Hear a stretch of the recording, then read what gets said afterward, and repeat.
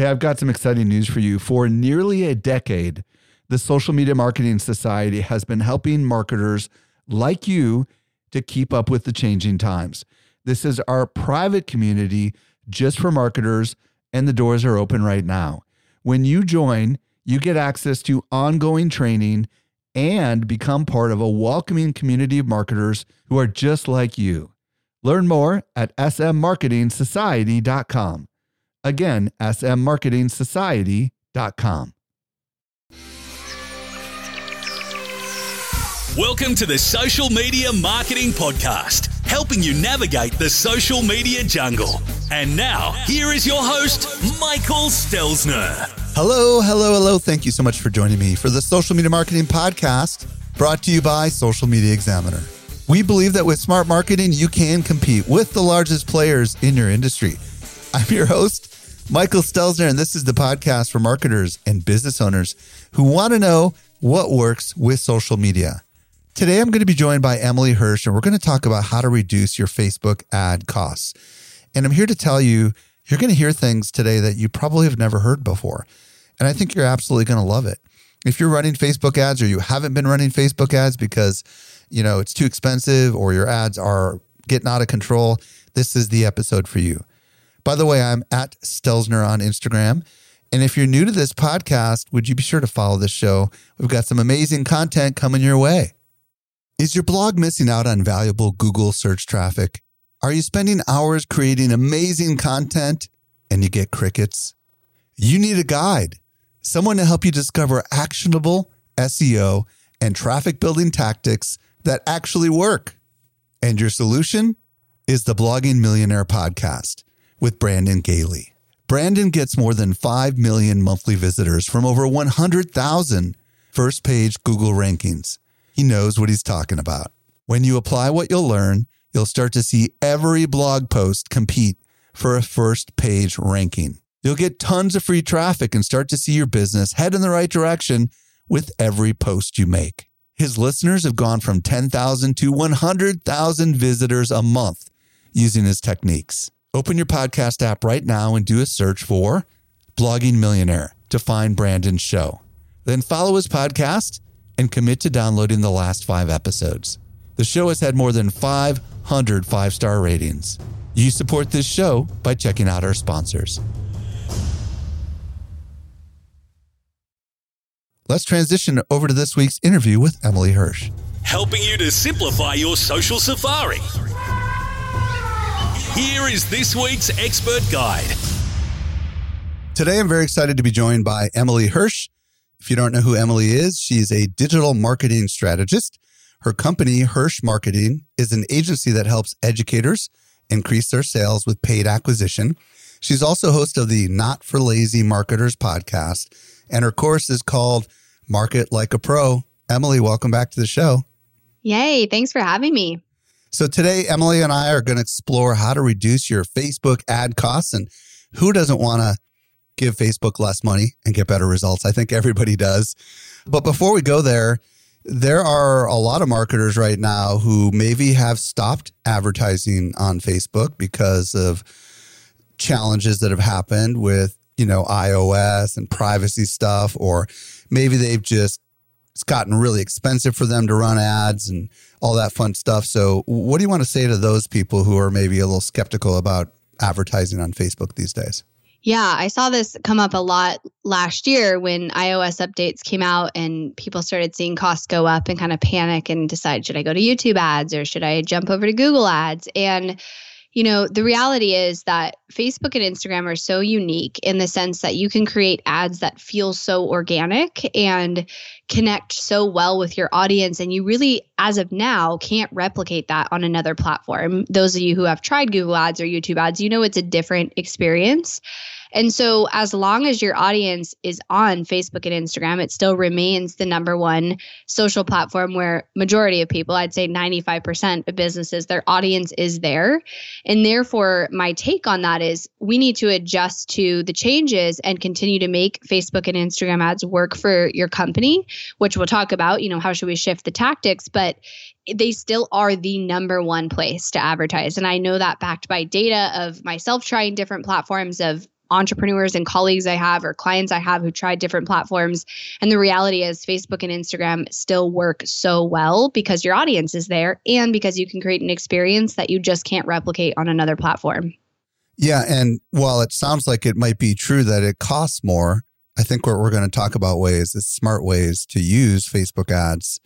I mean, like there was a day when everything was far less, right? I mean, everything seems to go up when there's demand, more demand than when there is supply, right? This is like business economics 101, right? Yeah. There's a limited amount of inventory. For sure. I mean, I can remember 5 years ago, it was super inexpensive to run Facebook ads. And Facebook has actually admitted last year they increased their advertising cost by 47%. So it's for sure gone up. There's no doubt about that.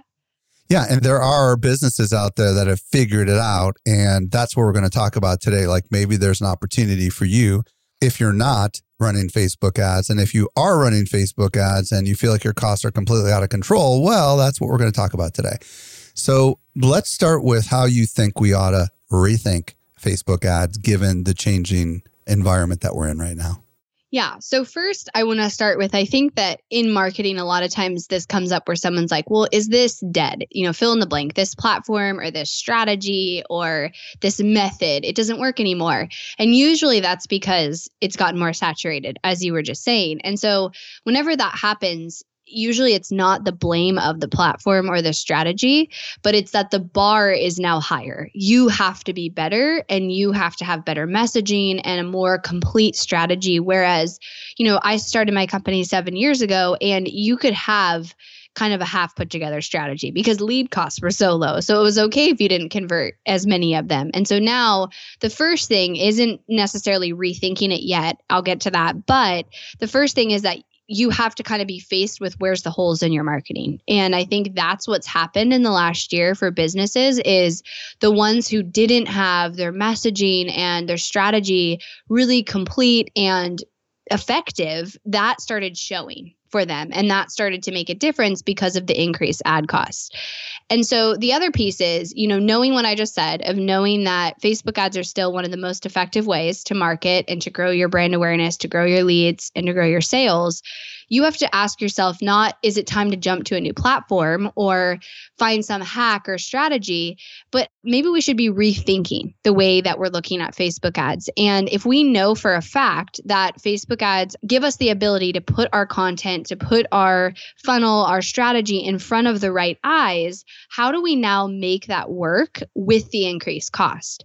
So one thing that we've seen a lot of in the last year and what we've tested a ton, millions of dollars in ad spend testing this, is increasing brand awareness ads. So actually increasing the budget that you're spending on content, because that's going to get this really valuable content in front of the right people. It's inexpensive ads. Running a video ad, for example, or an ad to a podcast episode is inexpensive, but you're still reaching new people, which is kind of the goal with ads, right? And then also increasing your budget and the percentage that you allocate of your budget to simple lead generation. I've started to see, because the numbers back it up, things like PDF downloads or checklists or playbooks come back because they're less expensive. Because a lead who opts into a basic download, you're going to pay less than a webinar registration. And so you need to adjust maybe how you're allocating your marketing budget or how you're looking at your strategy so that you're still generating traffic and you're still generating leads, but it's at an affordable cost. I want to talk about each of these, the brand awareness ads and the lead generation stuff, but I want to start with the brand awareness ads. I think any of us who are listening who do any organic marketing on Facebook, which is probably all of us that are listening, know that our pages have dismal reach, right? And I believe that if your brand is not seen, then your brand is not thought about, right? And that means that, you're posting to your links, all this stuff organically on Facebook, and your audience isn't seeing that stuff. Well, then they're not thinking about you when they want to purchase whatever it is you want to purchase. They're not top of mind with them, right? And in the past, we've gotten that for free. But over the last few years, especially since around 2018, that reach organically has gone down and down and down.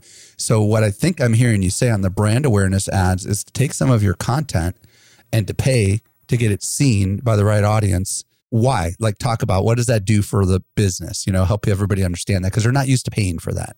Yeah, right. And everything you said is exactly true. I mean, getting any reach organic has gone down on Facebook, on Instagram, on really every platform. So the concept behind this is you're already putting so much work into creating this content, into creating this valuable content that's goal is to attract an audience. And everything we want in marketing, leads and sales has to start from brand awareness. Most of the time, it takes 7 to 10 touch points with you before somebody actually becomes a paying customer.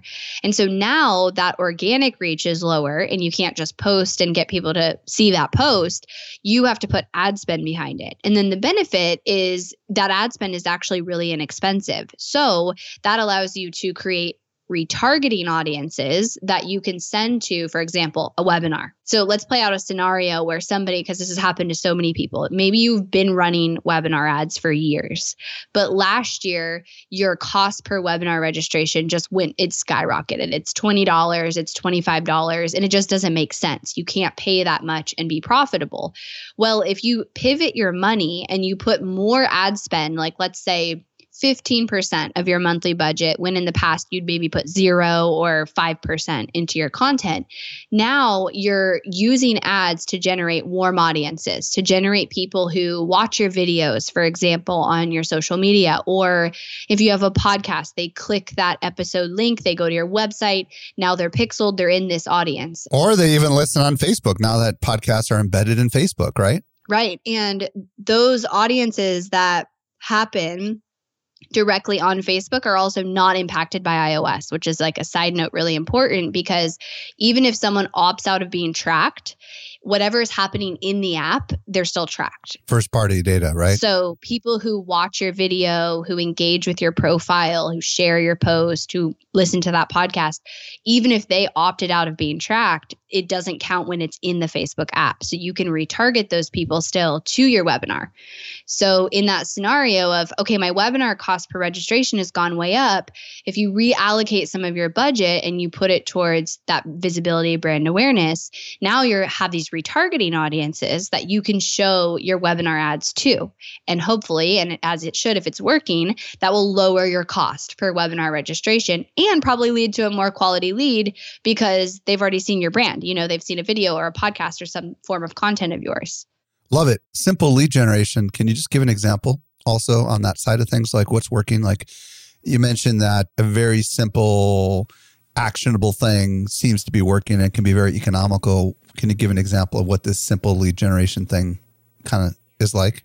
Yeah. So a lot of times what I'm seeing is it still has to be extremely valuable. So it's simple in the sense that it's very focused. It solves one main problem. It's really hyper-focused on a specific problem that your audience might have, but it needs to be really valuable. So just like a one-page checklist may not be enough, maybe if the content's really good, but what I've seen work really well is like PDF guides that solve a specific problem. So some ideas that come right to my head are like growing your Facebook group strategies or how to double the leads you generate next month. Or if you're in more the consumer space, it could be something around your health or whatever problem you solve as a business kind of put into this guide. But it's simple in the sense that it's highly focused on actually giving them an outcome when they go to download it. So the key with them and how you're going to get really inexpensive leads is if the actual deliverable is so valuable that somebody would pay for it. It's so good, it's so valuable, and it's so desirable when somebody sees it that they'd pay for that and it's a free download, which is going to lead to less expensive cost per lead for you when you go to run ads. So something like maybe a video tutorial or a unique report that has really valuable data in it, I would imagine could be very valuable to the target audience. Is that kind of what we're talking about? Yeah. And the video you could test, it's more like the PDF downloads. I see. Because you have to think about if it's less kind of barrier for the person who downloads it to consume it, which video is higher barrier because it's time for them. Yep. Same with a webinar. That's where we're getting the cost per lead down because it's an easier ask for people. Now, if someone's trying to grow an email newsletter list and they're targeting on Facebook, could this be a way to generate emails so that they could nurture with their email list? Do you understand what I'm suggesting there? Yeah, exactly. That's what I'm saying. So that you run the ad to an opt-in, they sign up to receive that download, that free gift. And then I'll add one strategy that you could test is maybe you put your webinar on the thank you page of that. So this is how you could rethink the strategy is if webinar, specifically, I think more complex lead gen, like webinars, video series, that's what's really gotten expensive over the last year.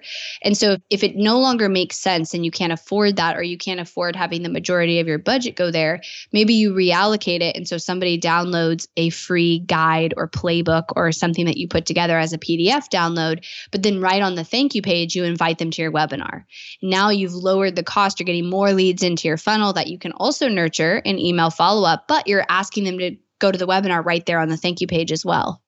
On these simple lead generation ads, are we driving them to a landing page or are we driving them to a lead ad? Yeah, to a landing page is still best practice. We've tested. The thing with lead form, and Facebook will encourage you to test it, and it does kind of overcome the iOS issue. However, the quality is still just not there. So you might get an inexpensive lead, but everything that I've seen when we've tested it is those leads don't turn into sales as much as they do when they're going to your landing page. I'm going to ask a question that I know you're going to say it depends is the answer, but how low can the cost per lead be on this kind of an ad campaign? Yeah, I mean, it totally depends on the industry. So I think if you're targeting B2C, you're in business to consumer, I've seen below $1 still, which is crazy right now. And then if you're in more the B2B space, I would say anywhere from $5 to $15 at the very most is kind of what to expect for lead generation ad cost. And then if you compare that to webinar, I've seen those go up to like $15 to $25, even $30 in some cases. So for a lot of people, that just makes sense. They can't pay that much cost per webinar registration.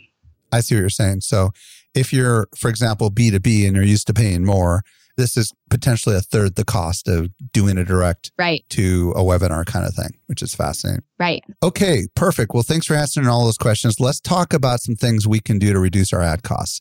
So now we're talking to people that are already running ads, that are concerned that they're out of control and they know it. What should we be thinking about? What can we do to bring these costs down? Yeah. So the biggest thing this last year that I invested resources in because it works the most, both for my team, internal, and then for our clients, is the creative, is the copy, the messaging, and your overall ad creative. Kind of like I was hinting at the beginning, I think that the last 12 months of marketing online has really pushed everybody to raise the bar. And I feel like now you have to work a lot harder to get the same result as what you used to get. And that's kind of just the reality.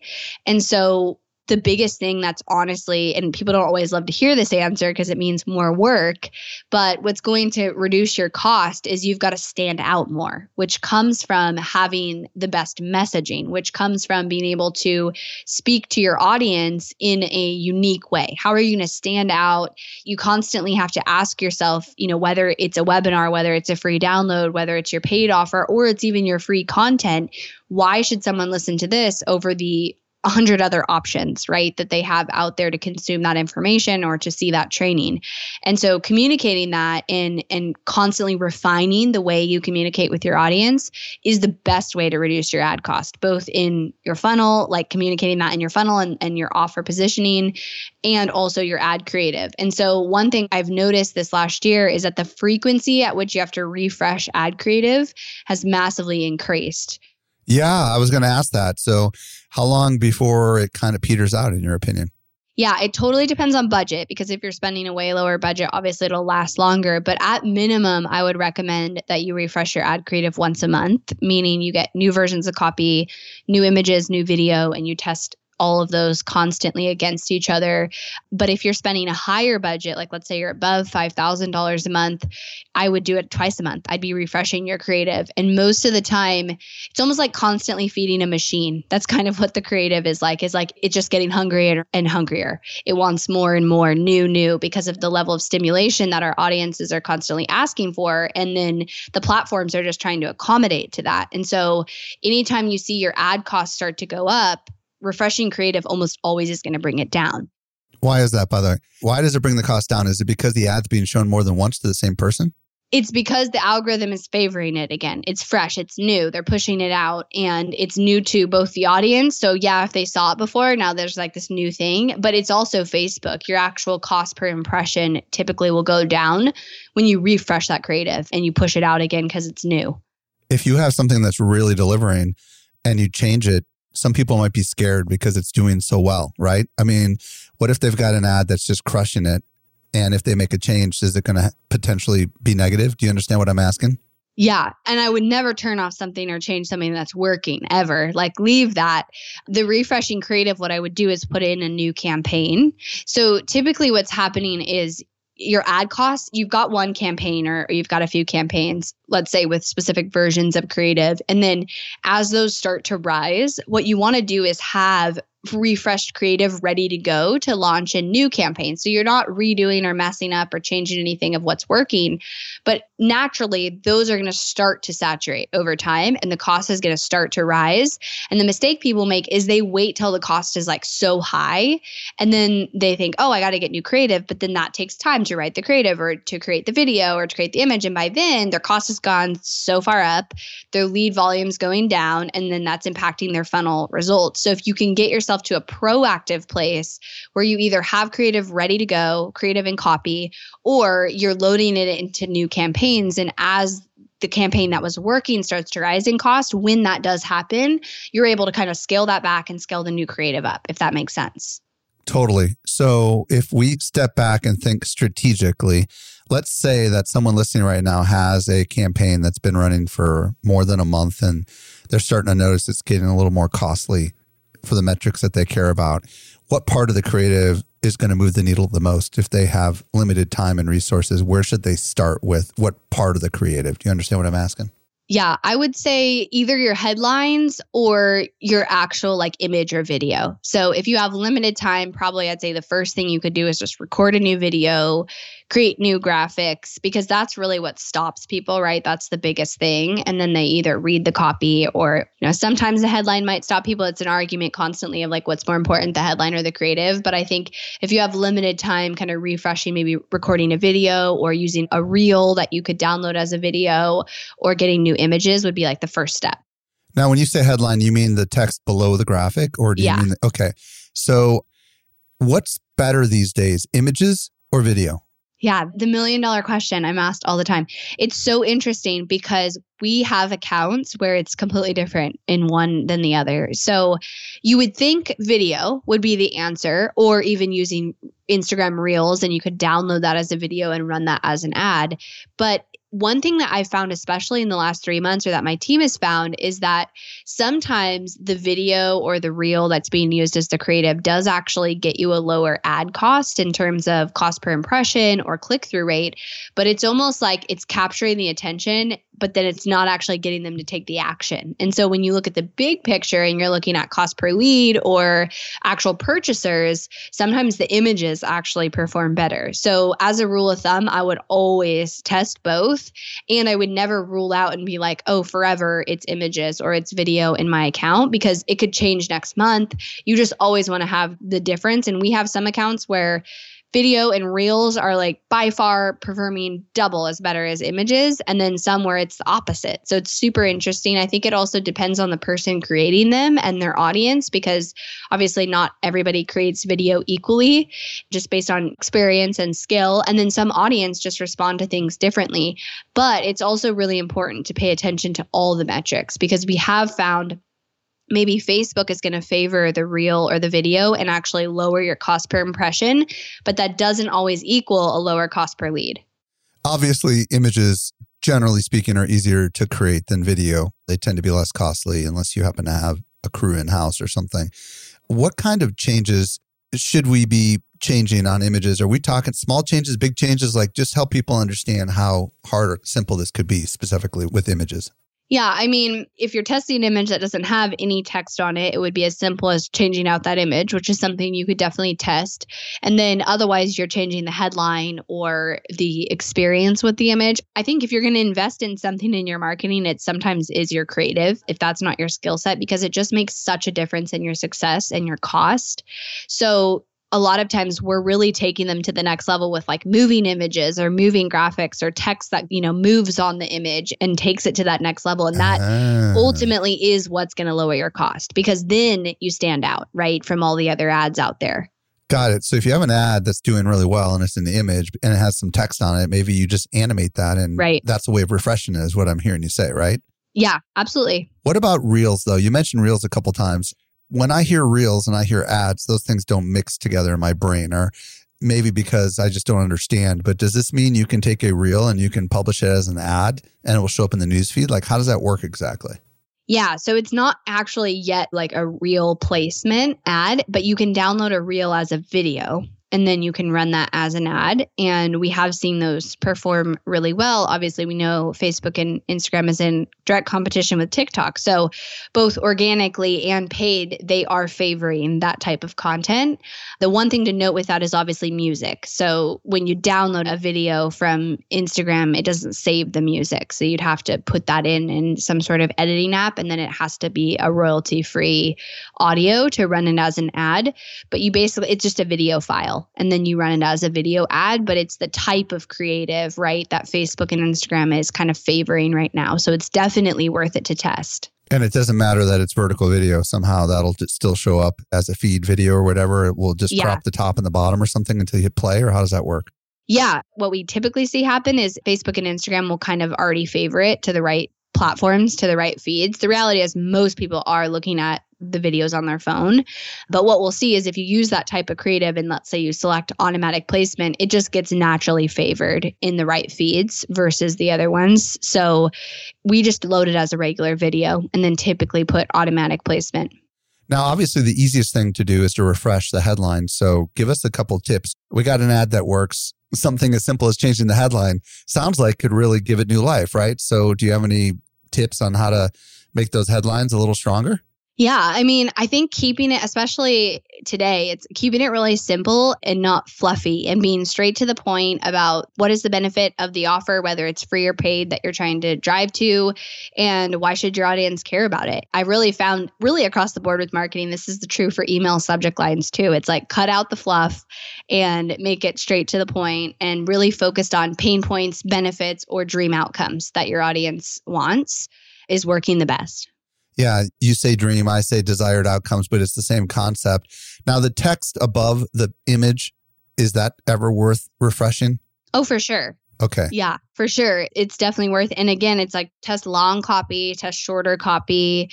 A lot of times Facebook will kind of cut off really at the top. So that first line that you have in that text is really important. You never know what's going to get someone to actually stop and look at your ad. But, if I was to prioritize the order, it'd probably be the creative and then the headline and then the body copy. But they're all important and they can all be refreshed. What's your thoughts about emojis inside of your copy? Yeah, we still use them pretty frequently. The thing with Facebook and Instagram is the more kind of organic you can come off, the less you look like a blaring ad, the more chance you have that most likely your audience is going to pay attention, right, to that content. And so I think emojis do kind of soften what you're saying. And a lot of people write regular posts that way, or they communicate that way. And so it's something to for sure test. I don't think you want to overdo it. You look really spammy if you have like 95 emojis in your copy, but using a couple to break it up and make it look more casual and organic is a great idea. Okay, I've never asked this question, but can you put hashtags in your actual ad copy? You can. Is it ever worth it? Yeah, I don't think they register though, like how it would work on Instagram where now you would like see it organically. You probably wouldn't want to do that because the last thing you want them to do is click on the hashtag, right? Right. Yeah, I've only seen us do that. We've done that a few times if it's more like part of the copy, like not strategically for the hashtag, but it's part of the flow of the copy. Yeah, or maybe it's a unique hashtag for a particular brand or something like that. Okay. Right. All right. So you mentioned testing quite a few times. Let's dig in a little bit on things we should test. But up to this point, let's just do a review. We've talked about specific things that you can do to refresh your ads. And the first thing that you said is to consider refreshing either your video or your images. And whenever we refresh, it's as if Facebook gives it another boost. Not a boost, but like it just kind of, I don't know, it favors it. It sounds like what you're saying, right? And we should do this at least once a month. And depending on how much we're spending, more than once a month. But we should do it in a different campaign so we don't have our winners get kind of like, we don't want to stop our winners. And then you also said that the headlines would be the second best thing to test, and focusing on like desired outcomes, right? Rather than just features is probably something people ought to consider to refresh their ads. Did I get that right? Yeah. And I'll just add to that of make it your goal if you're running ads to get to a proactive place with this, because I know so many people who feel like they're constantly behind in refreshing their ad creative because it does take time, but your results are going to do better if you already have refreshed creative in the pipeline before your existing campaigns start to go up and start to increase in cost. And then I have a saying of when in doubt and your ad cost is going up, refresh the creative. Like that should be the first thing that you do. And those two things will help you hopefully lower your cost and get to that kind of proactive place where you don't feel so reactive with your results.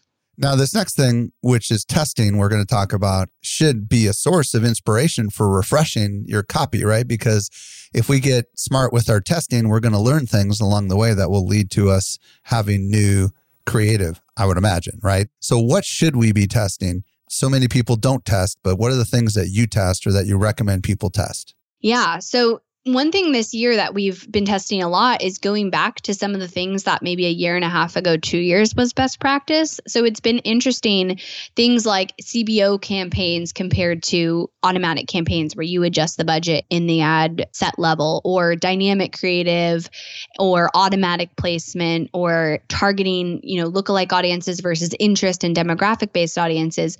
They've gotten a little wacky. It used to be last year before iOS that we would recommend all of the things that kind of were hinging on the algorithm of Facebook to create the success. That's where they wanted you to go. I mean, Facebook's vision for ads is like you load the ad and then they do everything else. And their algorithm drives everything and it shows it to the right people and it targets the right people and it splits the budget up right.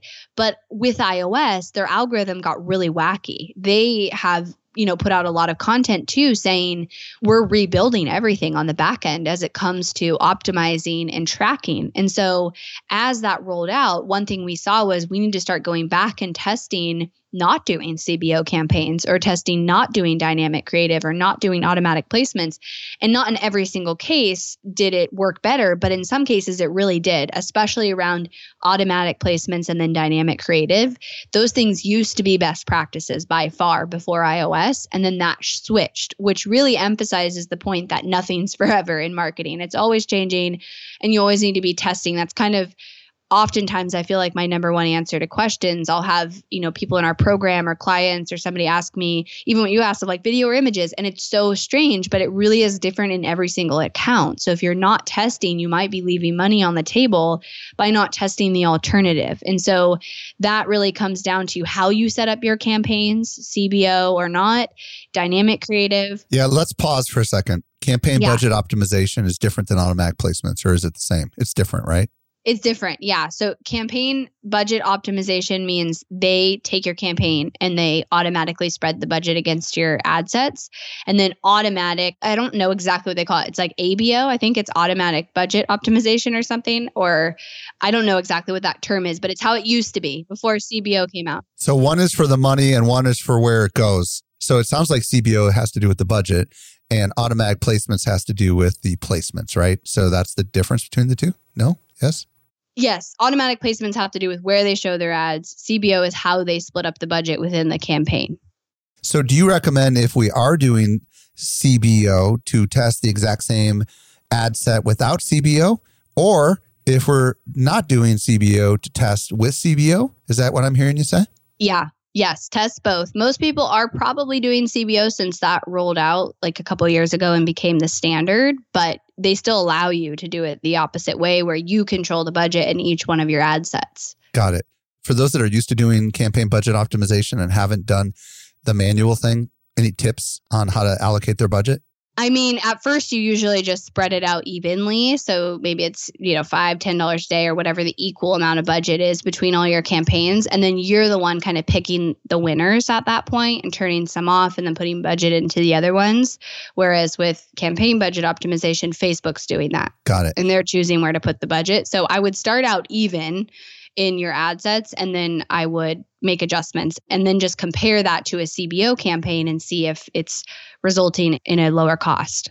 Now, let's talk about automatic placements and we'll come back to the dynamic thing in a minute. What do we need to know about automatic placements? Because there was a time where I was hearing everybody say, just use automatic placements. That's the best. But is that true still today? What's your thoughts? Yeah. So we've tested out recently, especially in the last 3 or 4 months, not using that. And in some cases, I would say over half, it is working to not use it, which is super interesting. Again, I think it's Facebook's algorithm is wonky and I think it's going to change back. But yeah, automatic placements last year was like, you just automatically did that. But then we started testing out going back to the feeds. I think with iOS, they started putting more ads into like Audience Network, which is like their game apps. Yeah. Because then the data is not impacted, right? Because they're not leaving the apps. But we don't want our ads in Audience Network. So before it was like automatic placements, they favored the good ones like the feeds and the ones that we wanted our ads on. But now they started to not do that and we don't want to spend money there. So we started testing out like just doing Instagram and Facebook feed, for example, as one of them and trying to control that a little bit more. And in some cases, not every case, but in some cases it has lowered the cost. Very cool. Dynamic ads. Talk to me about what that is.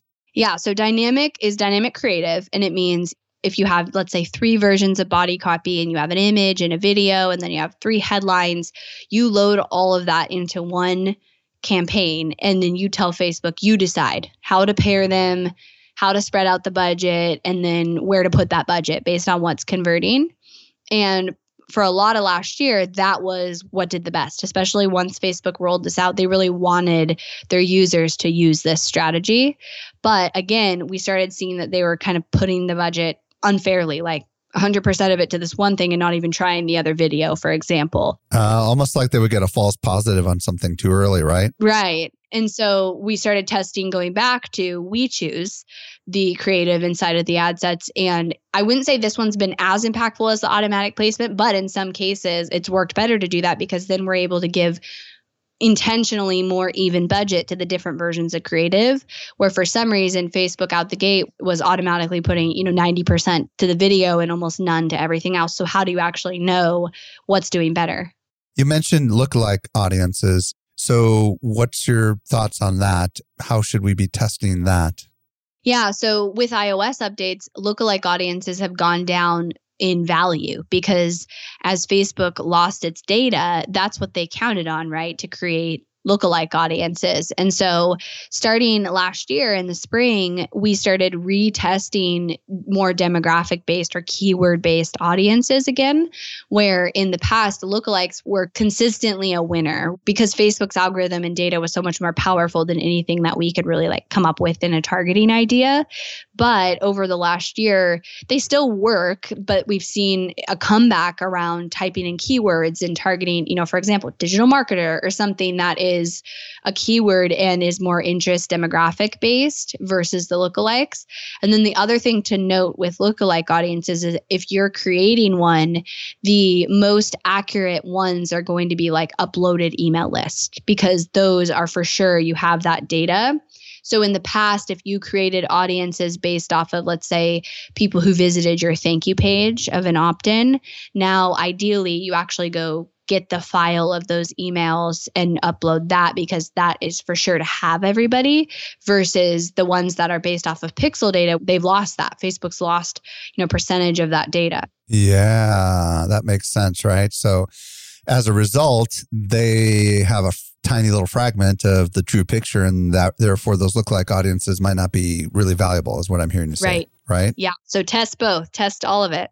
Do we have less targeting options now as a result of all these changes than we did before? Yeah. Last year with the data, they've taken out some things, especially around like job titles and information that, they essentially aren't supposed to have about people. Right. They did remove targeting options, but there still is a lot of keyword-based targeting options. And the reality is Facebook already had so much data. So they lost their data kind of moving forward with iOS updates, but they have an insane amount already, on their users that they didn't lose. But yes, we did. To answer that question, you did lose some targeting options. I know job titles was kind of a big one that got taken away. So we've talked about campaign budget optimization on and off, dynamic creative on and off, automatic placements on and off, and lookalike audiences versus no lookalike audiences or versus keywords. Is that kind of how you would? Yeah. Okay. Keywords, interests that your audiences would have. Are the interests also reduced as a result of all this iOS stuff? Do you feel like they're not as strong, or do you feel like the interests are just as good as they've always been? I feel like they're just as good, if not, some of them have actually improved for us, again, over lookalike audiences. So I don't think that too much was impacted there, because the reality is Facebook is basing that off of interaction inside the app a lot of times that people are having with profiles or types of content or different categories, right, of content. So they didn't lose that data. They lost what happens when people leave Facebook and they go, on the pixel, which really is impacted by a lot of lookalike type audiences. They've added podcasting, as you may be aware. And, I've added my shows up to Facebook, and they automatically, if you will, promote it to our audience, to a tiny little fragment, of course. I'm just curious, do you know off the top of your head if there's a podcast target or a live audio room target, like the audio people? Mm-hmm. I would imagine if it's not, it's coming, because it seems like Facebook is embracing audio, in the past where it was just video. Yeah. Do you know if there's any audio targeting options based on actions that people have taken? Yeah, I honestly don't know for sure. I don't think there is yet, or at least it's not in every account yet, but I agree that it is probably coming, and they'll probably base it off of, as that increases people consuming that type of content, then they'll start to put advertisements there. What I love about the stuff that we're talking about for testing is not the typical things that people talk about when they talk about testing. Typically when people think about testing, and they talk about the stuff we talked about in the refreshing question, right? Right. Once you've gone through these testings and you determine whether CBO or dynamic ads or automatic placements or lookalikes do or do not work for you, is there another level of testing, maybe a more granular level of testing that you recommend at the, the more creative level? Yeah, I think the more granular level becomes the actual types of audiences that you're choosing. So let's say you test, 3 lookalikes and 3 different interest or keyword-based audiences.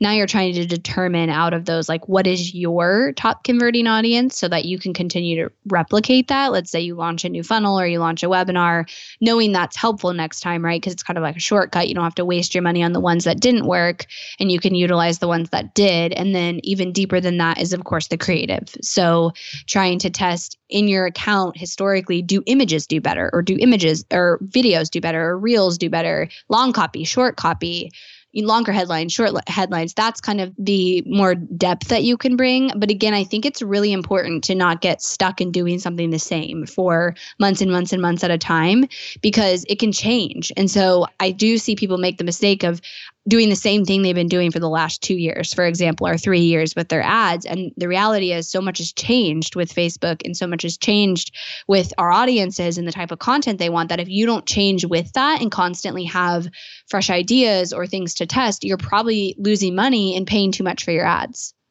Does Facebook make it easy for you to set up a split test? And how some tools make it super easy and they'll declare the statistical winner and all that? Or is it just a matter of you having to manually go in and look at the analytics? You pretty much have to go in and look at the analytics. I guess with dynamic creative, to an extent, you can see that the budget is going and the results are better on certain versions of creative. So that would be kind of the closest I think they would get to that I would consider similar to a split test of a landing page. But it is still you going in and kind of looking at the data and then understanding, oh, it's clear here that an image is doing better, or, a video is doing better. What should we be looking at when we look at the insights? How do we declare a winner, right? Because I would imagine there could be more than one way, right, to analyze the data. Yeah, and there actually should be, because you should be looking at click-through rate as a really good indicator of creative, of copying creative, because that's obviously the percentage of people clicking on the ad. And if that is more and higher, then the creative's doing well. But you have to balance that with also looking at the conversion number. So if your goal is cost per lead or cost per purchase, you might have a really high click-through rate, which is good, but you also don't want to have a really high cost per lead attached with that. And that can happen where you look at, oh, video is getting a really good click-through rate for me, but images are actually resulting in a lower cost per lead. So you should be balancing both of those to look at those stats and make sure you look at the big picture and not just one metric. But if I was to tie in, maybe the top metrics, it would be click-through rate, cost per click, and then the actual cost per conversion on your ads. Isn't it true though that it's harder to track conversions now, right? It depends, doesn't it? If you're firing a pixel as your conversion, isn't that going to be a problem? I mean, how do we know whether it's accurately tracking conversions, since we're living in this data isn't all getting communicated back to Facebook. Right. Yeah, it definitely has been impacted. Facebook has been working on basically creating like guesses on where they think the conversions are coming from. And that is improving, where they're guessing to an extent because they lost the data.